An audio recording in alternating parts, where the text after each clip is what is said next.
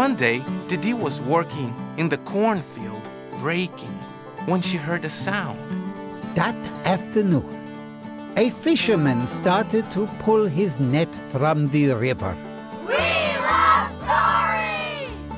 It's time for the Apple Seed, filled with stories for you and your family. All kinds of tales from all kinds of tellers. Tall tales, fairy tales, folk tales, and more. And it's going to be a great hour today. I'm Sam Payne, your host. It's such a pleasure for me to be with you. You're going to hear stories from Bob Reiser, a story called The Horrible Shoes of Abu Kasseim. You're going to hear Perjure's Gardens, a little tall tale from Paul Strickland that you're really going to enjoy.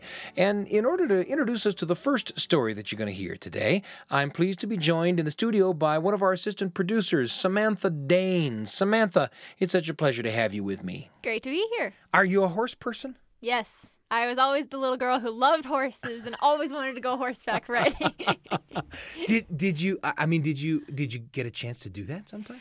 Sometimes. On the very rare occasion, we would go on like a trail ride with my family and we'd all get to ride the horses, and I loved the horse and I'd talk to it while I was riding. It was the best thing ever. So not a ton, but every now and then. And you are eternal friends with those with those horses. This is a horse story that we're going to listen to now. Tell us a little bit about it. Yes, so the story is called Alazao the Horse That Saved 6 Lives, a true story, which is fascinating. It is a true story. It's a true story from the life of our storyteller, whose last name you have to remind me how to pronounce. Antonio Rocha, the wonderful storyteller and mime, came from Brazil some 3 decades ago. And for a while, we had a really interesting conversation with Antonio Rocha on the show. He was for a while an actor, had this aspiration of being a Broadway actor.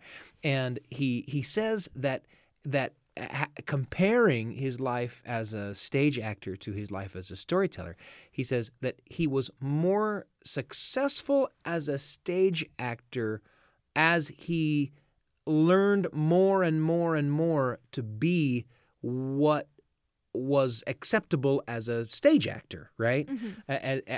In other words, as he kind of got further and further and further from himself. And he says, as a storyteller, he's more and more successful the more like him he is. He gets to be himself. I love that. Yeah, it was a cool conversation that we had. But yes, Antonio Rocha tells this wonderful story. And it's a Brazilian story. Yeah. It's from his hometown. Yeah. And of course, there's this wonderful. Well, I'm not going to spoil it for you. I mean, the story's great. The ending's great. So, they can hear it and we can talk about it after. That's right. Here's Alazao, the Horse That Saved 6 Lives by Antonio Rocha here on the Apple Seed.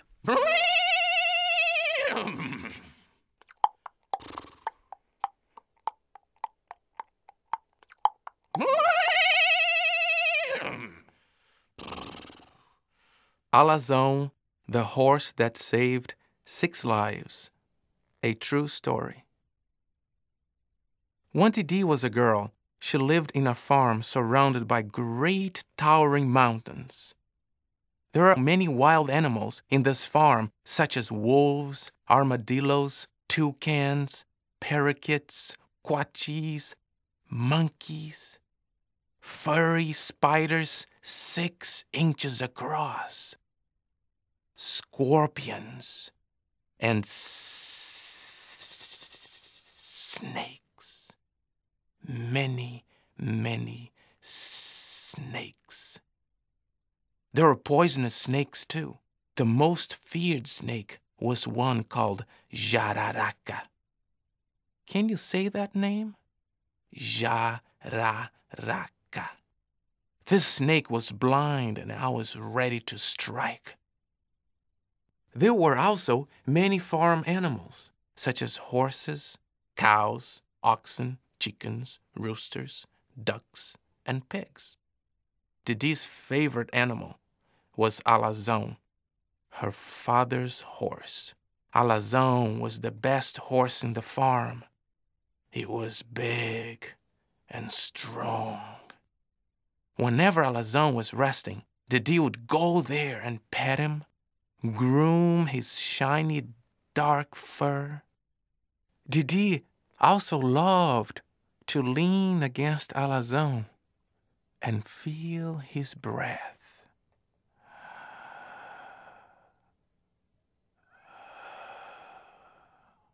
His ribs would move up and down. He was very peaceful. She also would feed him sweet corn, apples, carrots. Didi also loved to ride Alazao. Oh, she had a great time. She loved Alazao very much, and Alazao loved her too. Didi was the oldest of Senor Manuel's children, and already a teenager, she had many chores around the farm. She helped her mom with the younger siblings. She worked in the cornfield and also took lunch up the hill to the workers in the coffee field. Senor Manuel, her father, was a tenant farmer, and the coffee field was his most important responsibility. One day, Didi was working in the cornfield, raking, when she heard a sound. But there are many sounds in the farm, so she really didn't pay much attention to it. So she kept on raking, and the sound got a little louder, and all of a sudden, the rake started to move, and it was moving, and moving, and moving, and before she could do anything about it, the pain was so strong. Didi screamed, but nothing came out. And then she screamed again. And when her father heard it, he came running down from the coffee field into the cornfield. And when he got there, Didi was lying on the ground with her leg shaking up in the air. And right on her foot, holding tight, was a very large jararaca. Senor Manuel took his big knife and killed the snake right there and then. He picked up Didi and walked towards the house. The neighbors came in running. They knew something awful had happened. Didi was placed on her bed. People walked into her room, and they started praying and praying. Now, let me tell you how people used to take care of snake bite victims back in those days. They would pray day in and day out. They would feed fat from a wolf to the victim. They would make potions with kerosene. And then only a few survived to tell the tale. Many, many died. They would swell up, bleed from their pores, ears, nose, and eyes.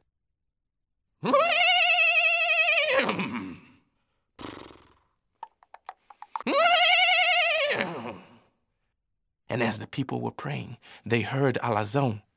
It was Senor Manuel riding on it. And he came close to the house, and he yelled to the people, "You may take care of my daughter any way you wish, but I'm going to town to get the antidote." And he slapped Alazao, and Alazao took off with a cloud of dust following it.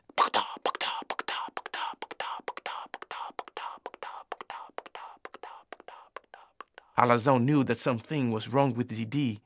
You know how animals are. It was 1 hour horseback to town. Senor Manuel rushed into the pharmacy, and there he saw Senor Baltazar, the pharmacist.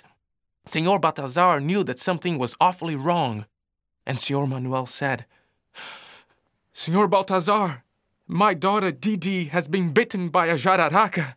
She's not doing well at all, as you know."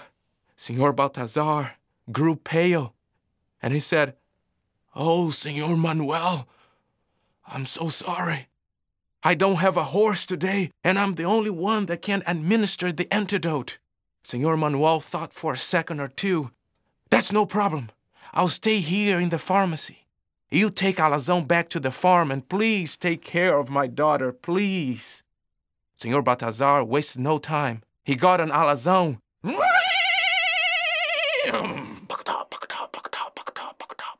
That was the second hour for Alazao. Senor Balthazar got off the horse and walked into Didi's room. There she was, feverish. People were praying around her. People were very worried. He opened his case and administered the antidote. He took a look at Didi. She was asleep. He turned to Didi's mom, smiled, and told her that Didi was going to be fine. He got on Alazao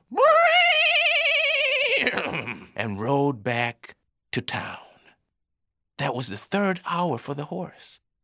Senor Manuel was there, pacing back and forth. There were people from the town in the pharmacy talking to him because they all knew Senor Manuel really well.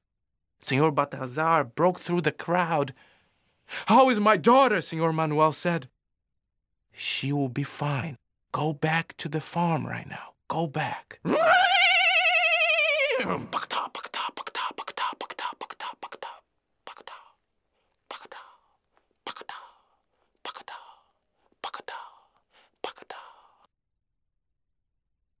And when Senor Manuel got back to the farm, Alazao dropped to the ground. There had been 4 hours of riding back and forth. Remember, this is a true story. People brought a bucket of water for Alazao, and he drank it all. Senor Manuel rushed into the room, and when he got there, people were telling stories. Didi was awake and complaining more from the antidote shot than from the snake bite itself. Oh, it was a joy to watch Didi. She was going to get better. And a few weeks later, she was.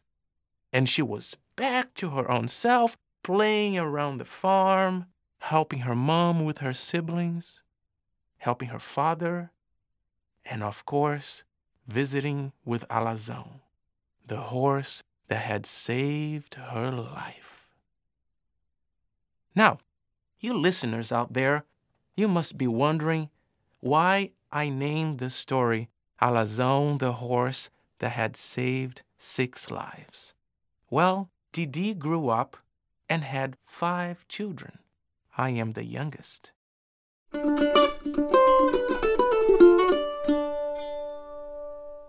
Antonio Rocha with the story Alazao the Horse that saved 6 lives. I love that story so much. Mm-hmm. I mean, it's such a heart-stopping adventure anyway, right? But then to learn of the personal connection that Antonio Rocha has with that story, it just kills me. It's great. It's like, oh, that was his mom. This horse saved his life. It makes it so much more real. Yeah. You know, we love to bring Antonio Rocha stories to the radio. Antonio Rocha is a storyteller and mime, right? Mm-hmm. And so much of a live performance from Antonio Rocha is watching him work, you know. And again, so much translates to the radio. The imagination. I saw Antonio Rocha perform that story at the National Storytelling Festival, and it was, again, just heart-stopping. The investment of this person whose family story it is in the physical telling of the story and, of course, the verbal telling of the story, too, you know. Love that story, Alazao, the Horse That Saved 6 Lives by Antonio Rocha, here on the Appleseed. There's a lot more coming up. You're listening to The Appleseed. We'll be back in a moment. Welcome back to The Appleseed. Here's Sam Payne. It's such a pleasure for me to be with you here on the Appleseed. If you're just joining us, a moment ago we listened to a story from the great storyteller and mime Antonio Rocha, a story called Alazao, the Horse That Saved 6 Lives. You think you're just listening to an adventure tale when you realize you're listening to a tale about Antonio's family. Stories from Bob Reiser and Paul Strickland coming up. But first, because we know that the sharing of memories can sometimes be the spark that ignites a story for you that you can share with the people you love, here is a memory of mine. It's today's entry in the Radio Family Journal. The Radio Family Journal with Sam Payne. A tiny little story for you and your family, right when you need it, on the Appleseed.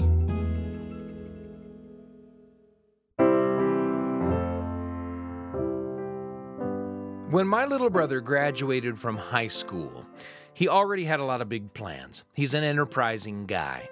Almost immediately, he was working for a big company, doing photo and video work all over the world. His social media feeds are always full of these exotic and kind of enigmatic photos, and it's been kind of cool to watch his post-high school life unfold. The seeds of his enterprise go back to when he was a little kid. Maybe it's this way for a lot of kids, but my brother had opportunities, like I did, and maybe you did too, to work for neighbors, mowing lawns, feeding animals. I had a couple of gigs like that when I was young, but my brother had one that I especially remember. To be sure, there was nothing unusual about the gig itself. There was a neighbor who was going out of town for a bit and who needed his cat fed. Well, the way I heard the story, the cat was to be fed out in the hay barn. He was a barn cat, and my brother was just supposed to make sure there was a little food and a little water in the dishes set out for the cat every evening. My brother would go over there, and then he'd take care of it before dark, and then he'd lock up the barn and get home and do homework and have dinner and whatever else. Simple. The guy going out of town gave my brother a little heads up as he went out of town. He told my brother that the cat wouldn't always come out to be fed. The cat had lots of places to hide and was often elsewhere in the barn, napping or mousing or bathing or otherwise hanging out. But he told my brother something else. He told him not to be freaked out if he got to the barn and heard voices inside. He said that he was going to leave a radio on in the barn while he was gone, and he said he thought it would help keep unwanted animals away, and furthermore, he said the cat liked it. So my brother was not to be freaked out if the radio was on when he went to feed the cat, and furthermore, he was not to turn the radio off. Simple enough instructions. So the first day of the cat owner's absence went like clockwork. My brother went over to the house, undid the latch on the barn, filled the food and water dishes, and in the center of the barn he saw that there was an arrangement of hay bales. They sat in a kind of pyramid in the middle of the barn, and sitting on top of the highest point in that tall pyramid of hay bales, a little radio sat, tuned to a talk radio station, broadcasting news and culture throughout the barn.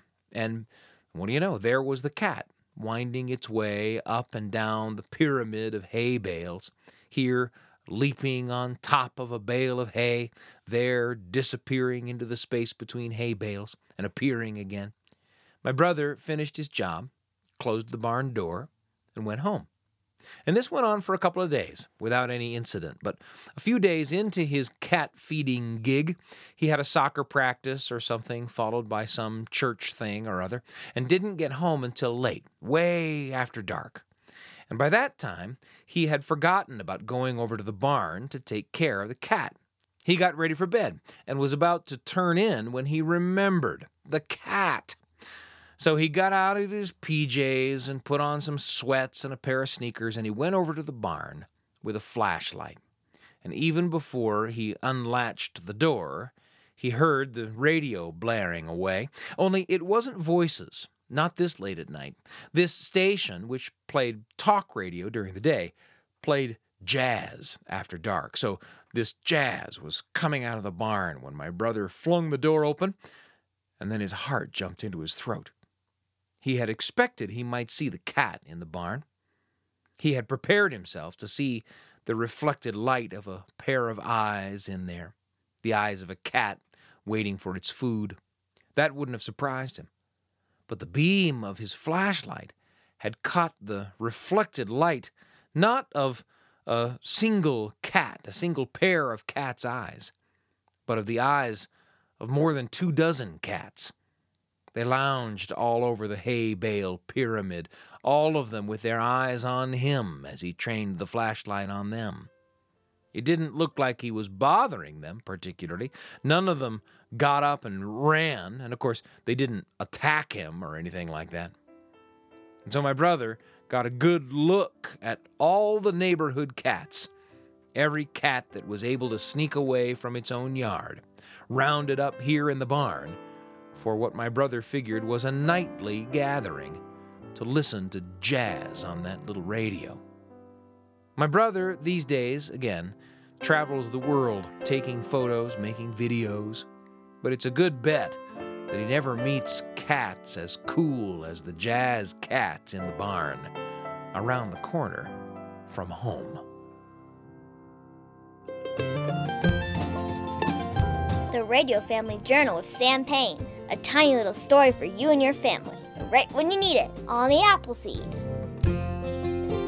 Thanks for joining me for that entry in the Radio Family Journal. We always hope that the stories that we bring you here on the show spark memories and thoughts for you that you can share as stories around the kitchen table or the living room. And there's a lot more coming up. You're going to hear from Massachusetts storyteller Bob Reiser with a story called The Horrible Shoes of Abu Kasseim. And you're going to hear a story from Paul Strickland as well called Perjure's Gardens. You're going to love both of those stories. But first, how about a conversation with a friend?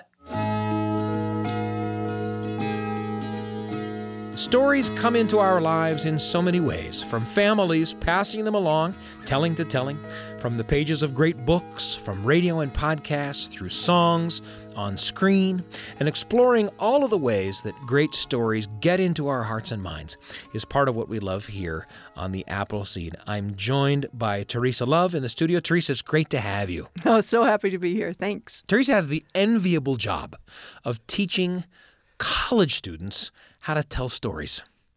Is that a moment of silence for that, maybe? Well, I love it. Although I've heard a lot of scout stories and made me worry about ever sending my son on a scout trip. Isn't that funny? You know, we have had, and we should let our listeners know, we've had your students into the Appleseed studio to chat with us and to tell stories, and it's camp story after camp story after camp story after camp story. Yep.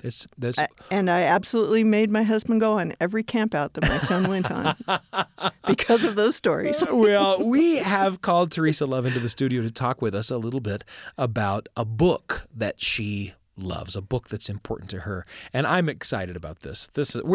Tell us what we're going to talk about today. We are going to talk about Make Way for Ducklings. Make Way for Ducklings. Oh my gosh. You know, I discovered this book when I was in elementary school. And then later as an adult, a copy of this book came home as a souvenir of a trip to Boston. Oh, really? Yeah. Oh, how fun. That's great. Well, tell us about Make Way for Ducklings. Well, I was trying to think about why it was so important to me. My dad was in the Air Force. Mm-hmm. My mom was a stay-at-home mom. And the first thing they would do, because we moved frequently, was they would find the church and then they would find the library. Mm-hmm. And those were the things that ran true for me in every place we lived. And we lived all over the place. Yeah. I remember going to the library on the Air Force Base in New Hampshire. Wow. And getting the book, Make Way for Ducklings. And New Hampshire is not that far from Boston. And we went to Boston eventually. The book is iconically a Boston book. Absolutely. Right. It's from the policemen to the inhabitants of the city, and of course the ducks. Sure, yeah. And I think, it's about ducks who find a place to lay their eggs and to raise their children, and they find a park in Boston to do that. And, I think back now, and I think we moved so often that was a really familiar scenario to me, that the mom and the dad were finding the place where we could be safe, and of course, there are the dangers in the park. Yeah. The kid who rides his bike too fast, or the crossing the traffic and all of that kind of stuff. But the people who read this book for the first time are people who are going to school for the first time, people who are encountering for the first time kind of what a big world it is outside of their home, Right. And it sure is easy to feel like a duckling, isn't it? Right. Oh, exactly. And people make us line up all the time, right? And that's what those ducks do. Jack, knack, quack, lack, all those funny little names that they gave the ducks. And the illustrations are so evocative. Yeah. They're these monochromatic illustrations, right? But they're just gorgeous. They're just so much fun. Yeah. And so you could go back, even though Mom or Dad couldn't read it to you, you could just sit there and flip the pages and tell the story to yourself. Yeah. Even if you couldn't read, as you say, you can bring it back into your mouth just by looking at the pictures, just by flipping those beautiful pages. That's right. Yeah. And those ducks end up all being safe. Yeah. Everybody takes care. The traffic gets stopped so that the ducks can go across. And it's so reassuring that in this, crazy world of all the things that happen to you when you're, 4, 5, 6 years old, that people notice you and that they will stop the traffic for you, and that can happen. That the policeman is your friend. Yes. That you're not going to be swamped by the boat. Right. Exactly. All these things that you learned. And what a delight that it has stayed a favorite for you. Oh, yes. Over many years. For my daughter, for my son, and now my grandchild. Yeah. Boy, I find myself... I found myself looking online, shopping a little bit online for books that were a part of my childhood. And I had to be honest with myself, because I think there was a part of me that might have said, well, for my children and grandchildren when they come, I've got to have these books on the shelf. But I really sort of had to admit halfway through that process that I was getting them just because I wanted them. Yeah. Good. So you can say all you want about Make Way for Ducklings being for your children and grandchildren, but I see the light in your eyes as you talk about this book that's important to you. Right? Oh, yeah. I can't quit grinning. And Robert McCloskey in general. Yeah. What beautiful books he wrote. Yeah. Well, Make Way for Ducklings, that terrific book by Robert McCloskey. I'm seeing it in my mind's eye now, even as we talk about it. Isn't that the way it is with some of these books? You find they're like we've said before in conversation with you, Teresa, that these books are in some ways kind of like zip files. You can touch one and it unfolds into a memory that's even bigger than the book. Mm-hmm. And of course, if you find yourself in Boston is littered with people who are following the trail of Robert McCloskey's Ducklings, right? That's right. They still hold traffic for ducks. That's right. What a pleasure to have Teresa Love here in the studio with us. Teresa, thanks so much for joining us. So happy to be here. Thanks. There's a lot more coming up on the Appleseed. I'm Sam Payne. Stories come into our lives in so many ways. Great to chat with Teresa Love about a favorite picture book. It's been a favorite of mine, too, for years and years. And, of course, there's a lot more coming up. You're going to hear from Bob Reiser, the Massachusetts storyteller whose family hails from the Middle East. You'll hear a story called The Horrible Shoes of Abu Kasseim. It's coming up next. I'm Sam Payne. You're listening to The Appleseed. We'll be back in a moment. Welcome back to the Appleseed. Here's Sam Payne. It's such a pleasure for me to be with you on today's episode of The Appleseed. If you're just joining us, a moment ago we had a great conversation with Teresa Love about a terrific old picture book called Make Way for Ducklings, one to get familiar with for sure. Lots more coming up. You're going to hear a story from Paul Strickland in just a little bit, but first from Bob Reiser, the Massachusetts storyteller whose family hails from the Middle East. Here's a story from a collection of tales called An Evening with Grandpa Abe and Uncle Ahmet, Middle Eastern Stories to Mend a Broken World. And in this tale, it's a tale of a very wealthy yet frugal man who won't spend a penny on anything, and as a result looks like the poorest of men. His shoes are especially terrible, but in his quest to be rid of them, the shoes keep reappearing in increasingly surprising and comical ways. Here's the story from Bob Reiser on the Appleseed.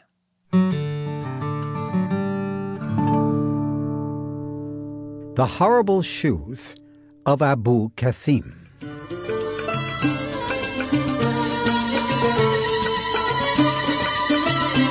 Great city of Baghdad, there was, and there was not, a man called Abu Kasseim. He was a miser of a miser. If Abu Kasseim had a penny, he kept a penny. Nobody could get it from him. Not even the poorest, most miserablest beggar. However, if you had a penny, he'd get your penny.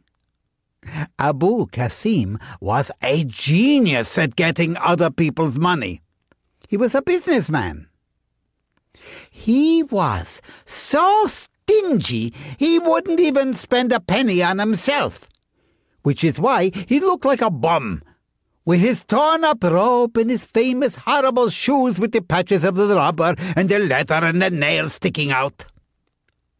But today, Abu Kasseim was feeling lucky. You see, he had just bought 1,000 of the tiniest, delicatest crystal bottles from a poor merchant who had nothing to put in the bottles that was any good. Abu Kasseim didn't care about things like that. He filled the beautiful bottles with the cheapest, stinkiest perfume he could find. Now, he'd sell them for a fortune, which is why he did something he very rarely did. He decided to take a bath. Now, this is not an ordinary bath. This was the public bath in Baghdad, a palace with steam rooms and big warm pools for soaking.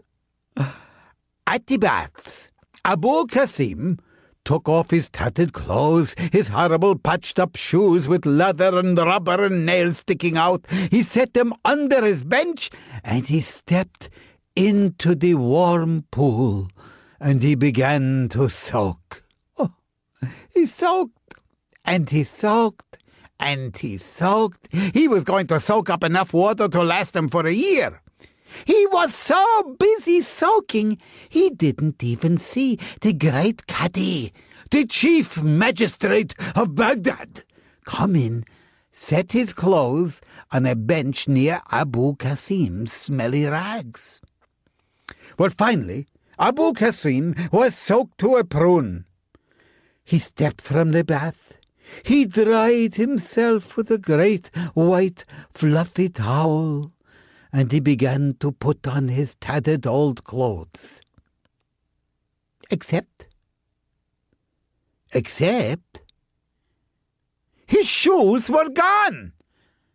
So he got down on his hands and his knees, and he crawled around the floor.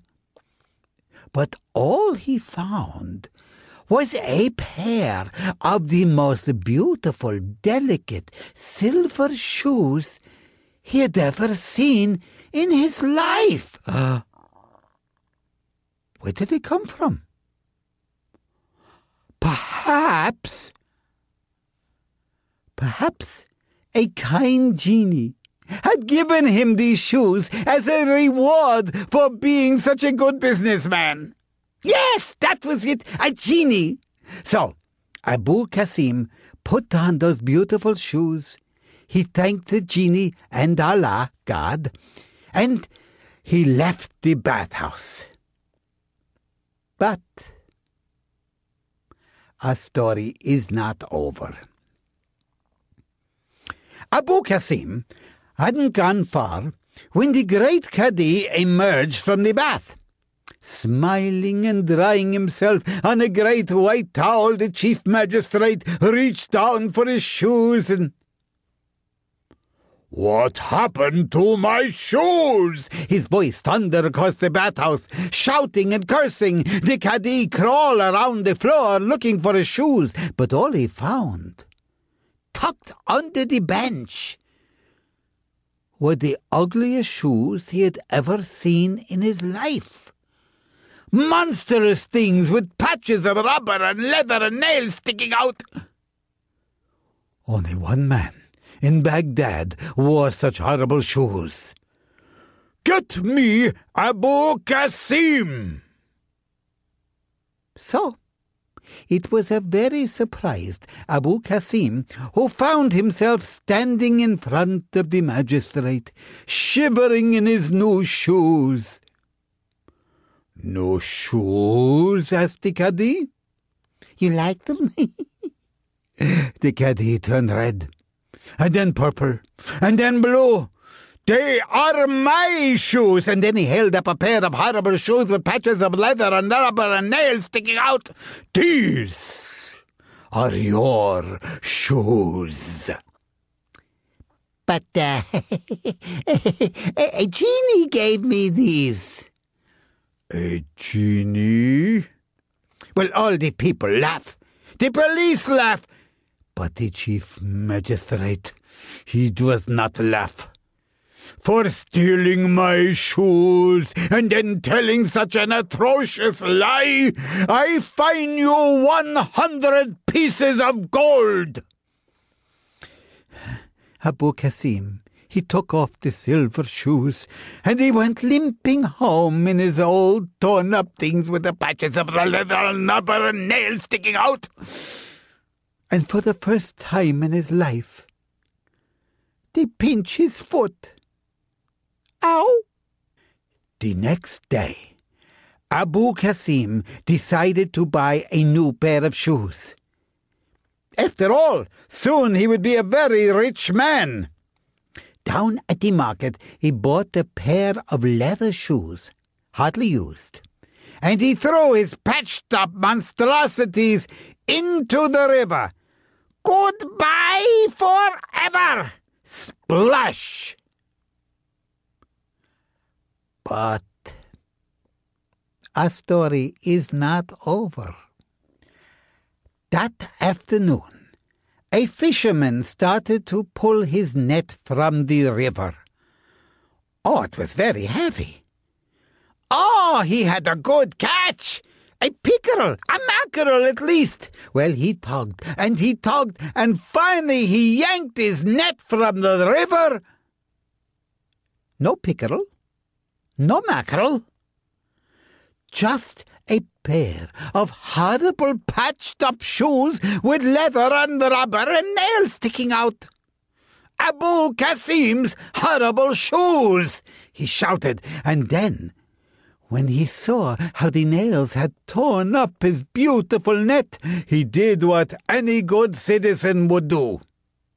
He sued.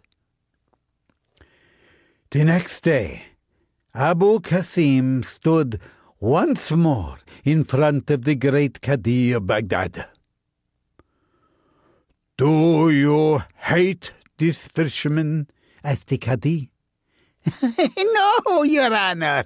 "Then why did you destroy his nets?" "It wasn't me. It was the shoes."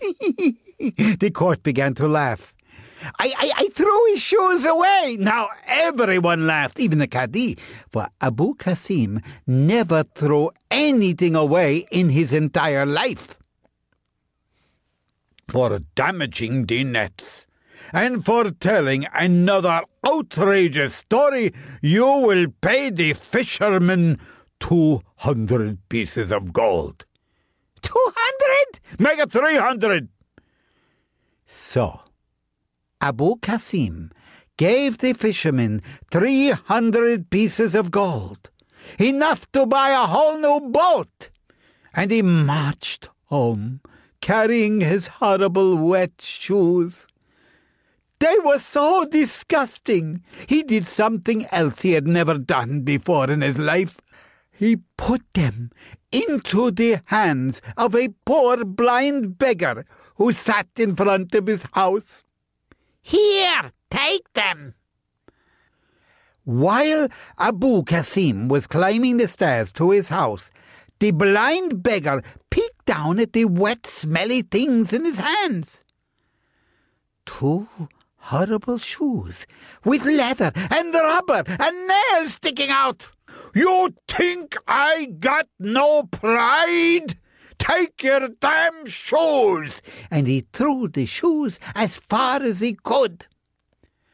As Abu Kasseim opened the door to his home, he heard a terrible crash. He ran in and stared. There lay the shattered remains of 1,000 delicate crystal bottles. The room stunk of cheap perfume. And lying in the middle of this stinking mess were 2 hideous shoes with patches of leather and rubber and nails sticking out. "No!"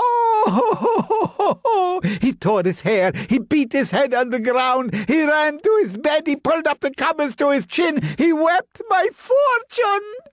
It's gone, Gone, gone, gone, gone, gone. And then he stared at those two hideous shoes. You did it. If it is the last thing I do, I will get rid of you. He sat up, a wild gleam in his eyes.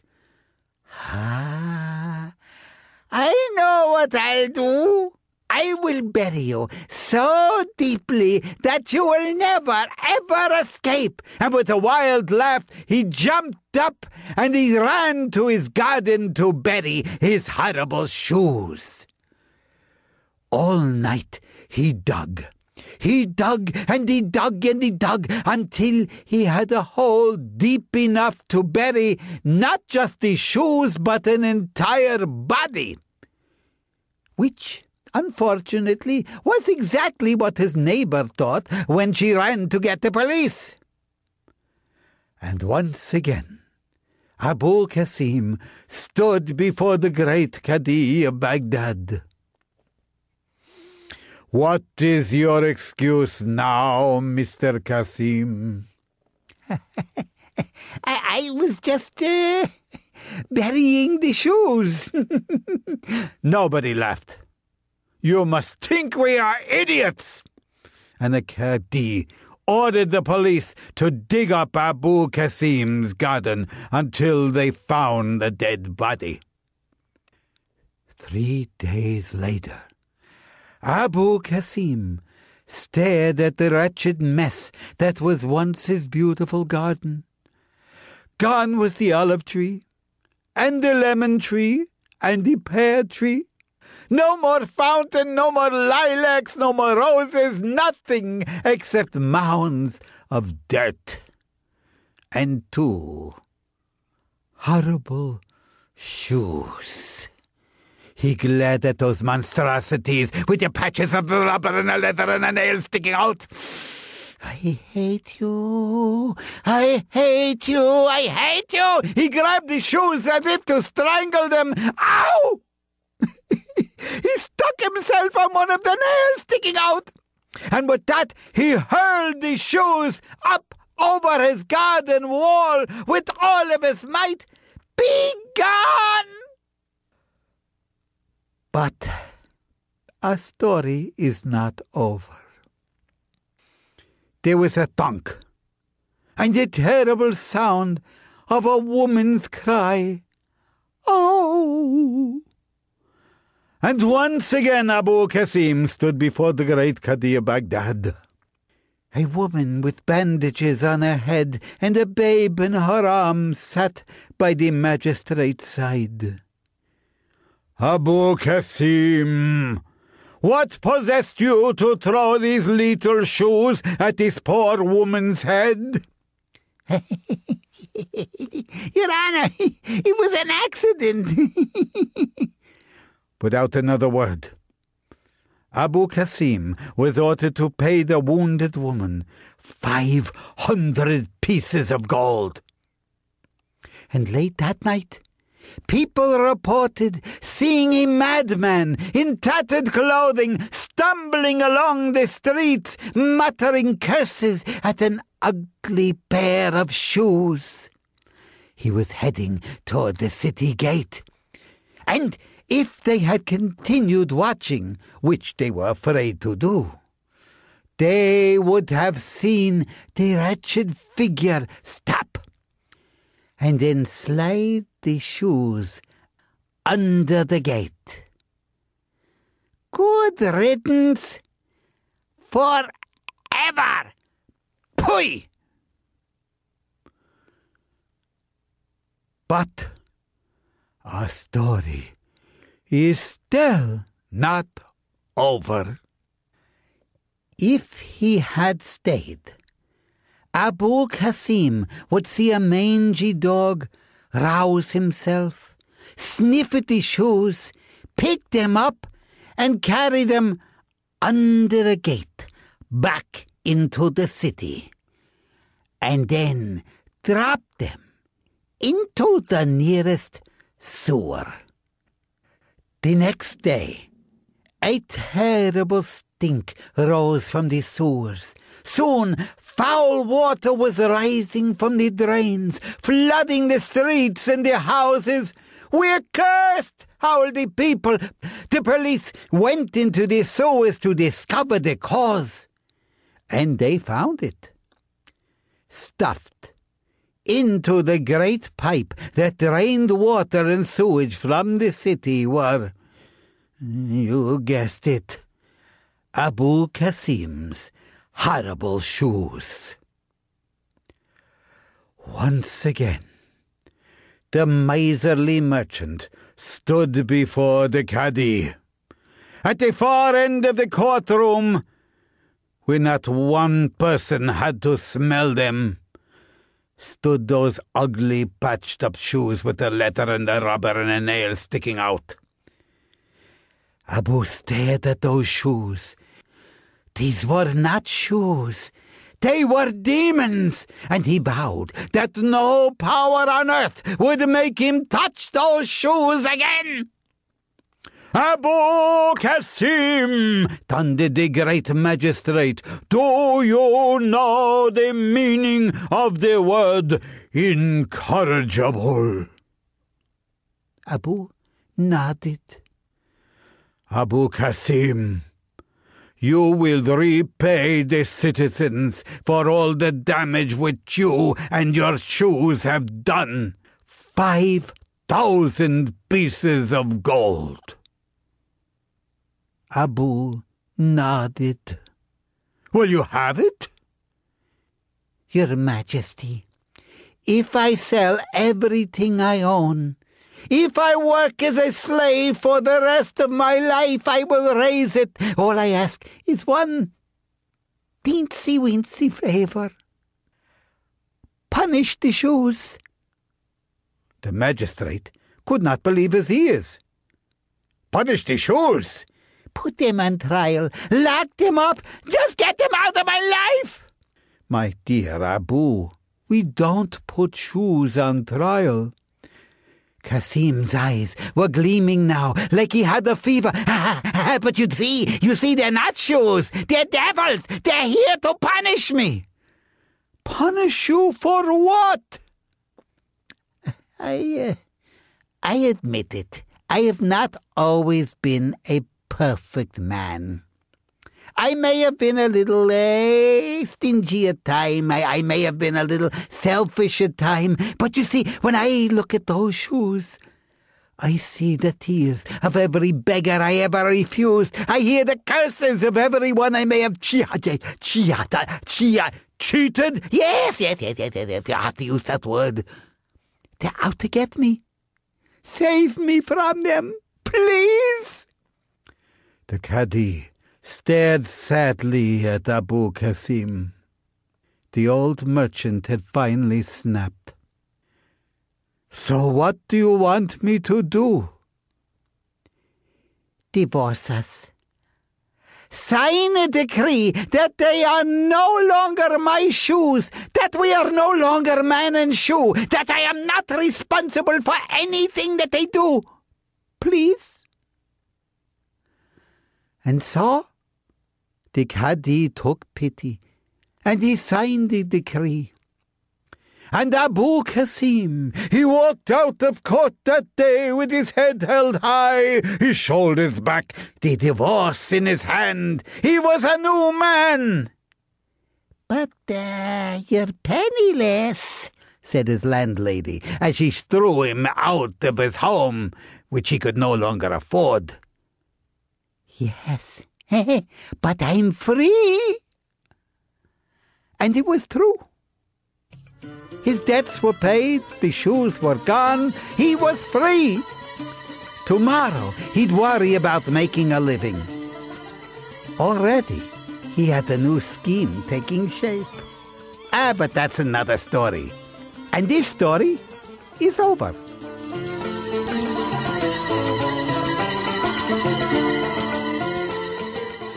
The Horrible Shoes of Abu Kasseim from Bob Reiser. That's from a collection of stories called An Evening with Grandpa Abe and Uncle Ahmet. And up next, a story from Paul Strickland's one-man show, Ain't True and Uncle False.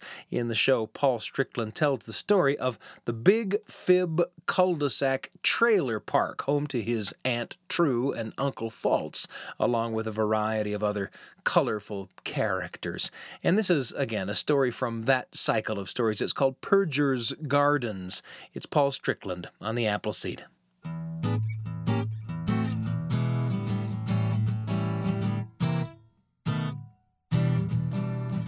Nothing'll grow in the trailer park dirt. So Will Perjure's done the one thing Ain't True and Uncle False always told him to. He went and made something up. And now whenever you walk in those quote-unquote gardens, you smile every time. Because you know somehow Will Perjure has managed to keep something alive. He plants forks and knives and spoons with ribbons that Willie Perjure's one creative guy. I mean, sure, he plants gardens that'll never grow, but he also makes beauty that'll never die. My Ganda's garden's 4 2x4s hammered down into the dirt, rectangle-like. And in the back left-hand corner, there's a bunch of barbecue tongs sticking up out of the ground. They're painted bright pink and green. Looks like Tim Burton invented the Venus flytrap. And in the back right-hand corner, there's a bunch of barbecue spatulae. That's plural for spatula. And what Will has done is he's painted the flip the burger over part bright yellow, and the stem is white. And down at the bottom, what he's done is he's shattered a bunch of clay pots, and he's painted each one of those shards green, and he's got those shards pointing off in different directions at the bottom of each one of those spatulae to look just like leaves. But that's not my favorite part of my Ganda's garden. My favorite part of my Ganda's garden are those mugs that are sticking up out of the ground. Handle first up, of course, sunk slightly more or less than the mug next to it, so it looks like they are growing up out of the dirt at different speeds. And there's a sign amongst them. It just says, mug roots, do not dig up. He plants forks and knives and spoons with ribbons that Willie Perjure's one creative guy. I mean, sure, he plants gardens that'll never grow, but he also makes beauty that'll never die. Rumor has its garden now. Rumor has it you'll get to know her in good time, but what you should know about her is that she does not like people knowing her business, and that's why her garden is inside her trailer. It's on top of a nightstand table. And what Will has done is he's glued a bunch of springs and pipe cleaners to the top of that nightstand table, and those pipe cleaners he's painted different algae colors. And on top of each one of those springs, what Will has done is he has cut out fish shapes and shark shapes out of tin cans, and he's glued those to the top of each one of those springs, but none of that's the interesting part. There's an 11x17 empty picture frame hanging from 2 metal cords from the ceiling of Rue's trailer, and you can see right through that picture frame to the top of that nightstand table. But that's not the interesting part. The interesting part are those 2 fans. There's one fan pointing in one direction for that picture frame, and there's one fan pointing in the other direction for that quote-unquote plant and animal life. And so whenever you turn both those fans on low, the slow sway of that picture frame against the slow opposite sway of that plant and animal life makes Rue Mrazit's inside garden the most beautiful, dry, aquatic fanquarium in all of Big Fib. He plants forks and knives and spoons with ribbons that Willie Perjure's one creative guy. I mean, sure, he plants gardens that'll never grow, but he also makes beauty that'll never die. Now, Ain't True's garden's my favorite, and I know I'm biased. I mean, she's my Ain't True, but I just like the fact that her garden has no boundaries. It's just kind of implied. It's 5 glass jars and bottles. Sometimes it's old olive oil jars. Sometimes it's old milk jars. That one time that he used Uncle False's extra value-sized pickled pig's feet jar. I mean, you know that's a big jar if you're trying to get value out of pickled pig's feet. But what he does is he sticks them down into the dirt neck first, ostrich-like. And he hammers the bottoms out of them. So now they're just like vases. And what's interesting is what he puts in those vases. Sometimes it's old wooden golf clubs he's cut in half and painted different colors. Sometimes it's old newspapers he's dipped in paint and dried stiff. But without question, my favorite are on those really windy weeks in the trailer park. Whenever Will Perjure puts whistles on sticks in Ain't True's garden, and that way every time the wind blows, you know, somehow Will Perjure has managed to keep something alive. He plants whistles and sticks in people's gardens. The first time you see one, it's a crazy thing. But you stop, you watch, you look, you listen. Will Perjure's gardens make the wind sing. He plants forks and knives and spoons with ribbons. That Willie Perjure's one creative guy. I mean, sure, he plants gardens that'll never grow, but he also makes beauty that'll never die. See, he keeps it alive. Somehow he keeps it alive. Somehow he keeps it alive. Just one of the stories from a cycle of stories called Ain't True and Uncle False. Stories that take place among the colorful characters that inhabit the Big Fib cul-de-sac trailer park. Pleasure to bring you that tale, and it's been such a pleasure for me to be with you. Join us online at byuradio.org/Appleseed. You'll find an archive there filled with stories for you and your family, including mini episodes of the show called Appleseed Extras, or Google the Appleseed Podcast and subscribe for something new just about every day on the Appleseed. Our producer is Jeff Simpson. I'm Sam Payne, and I can't wait to be with you again on the Appleseed.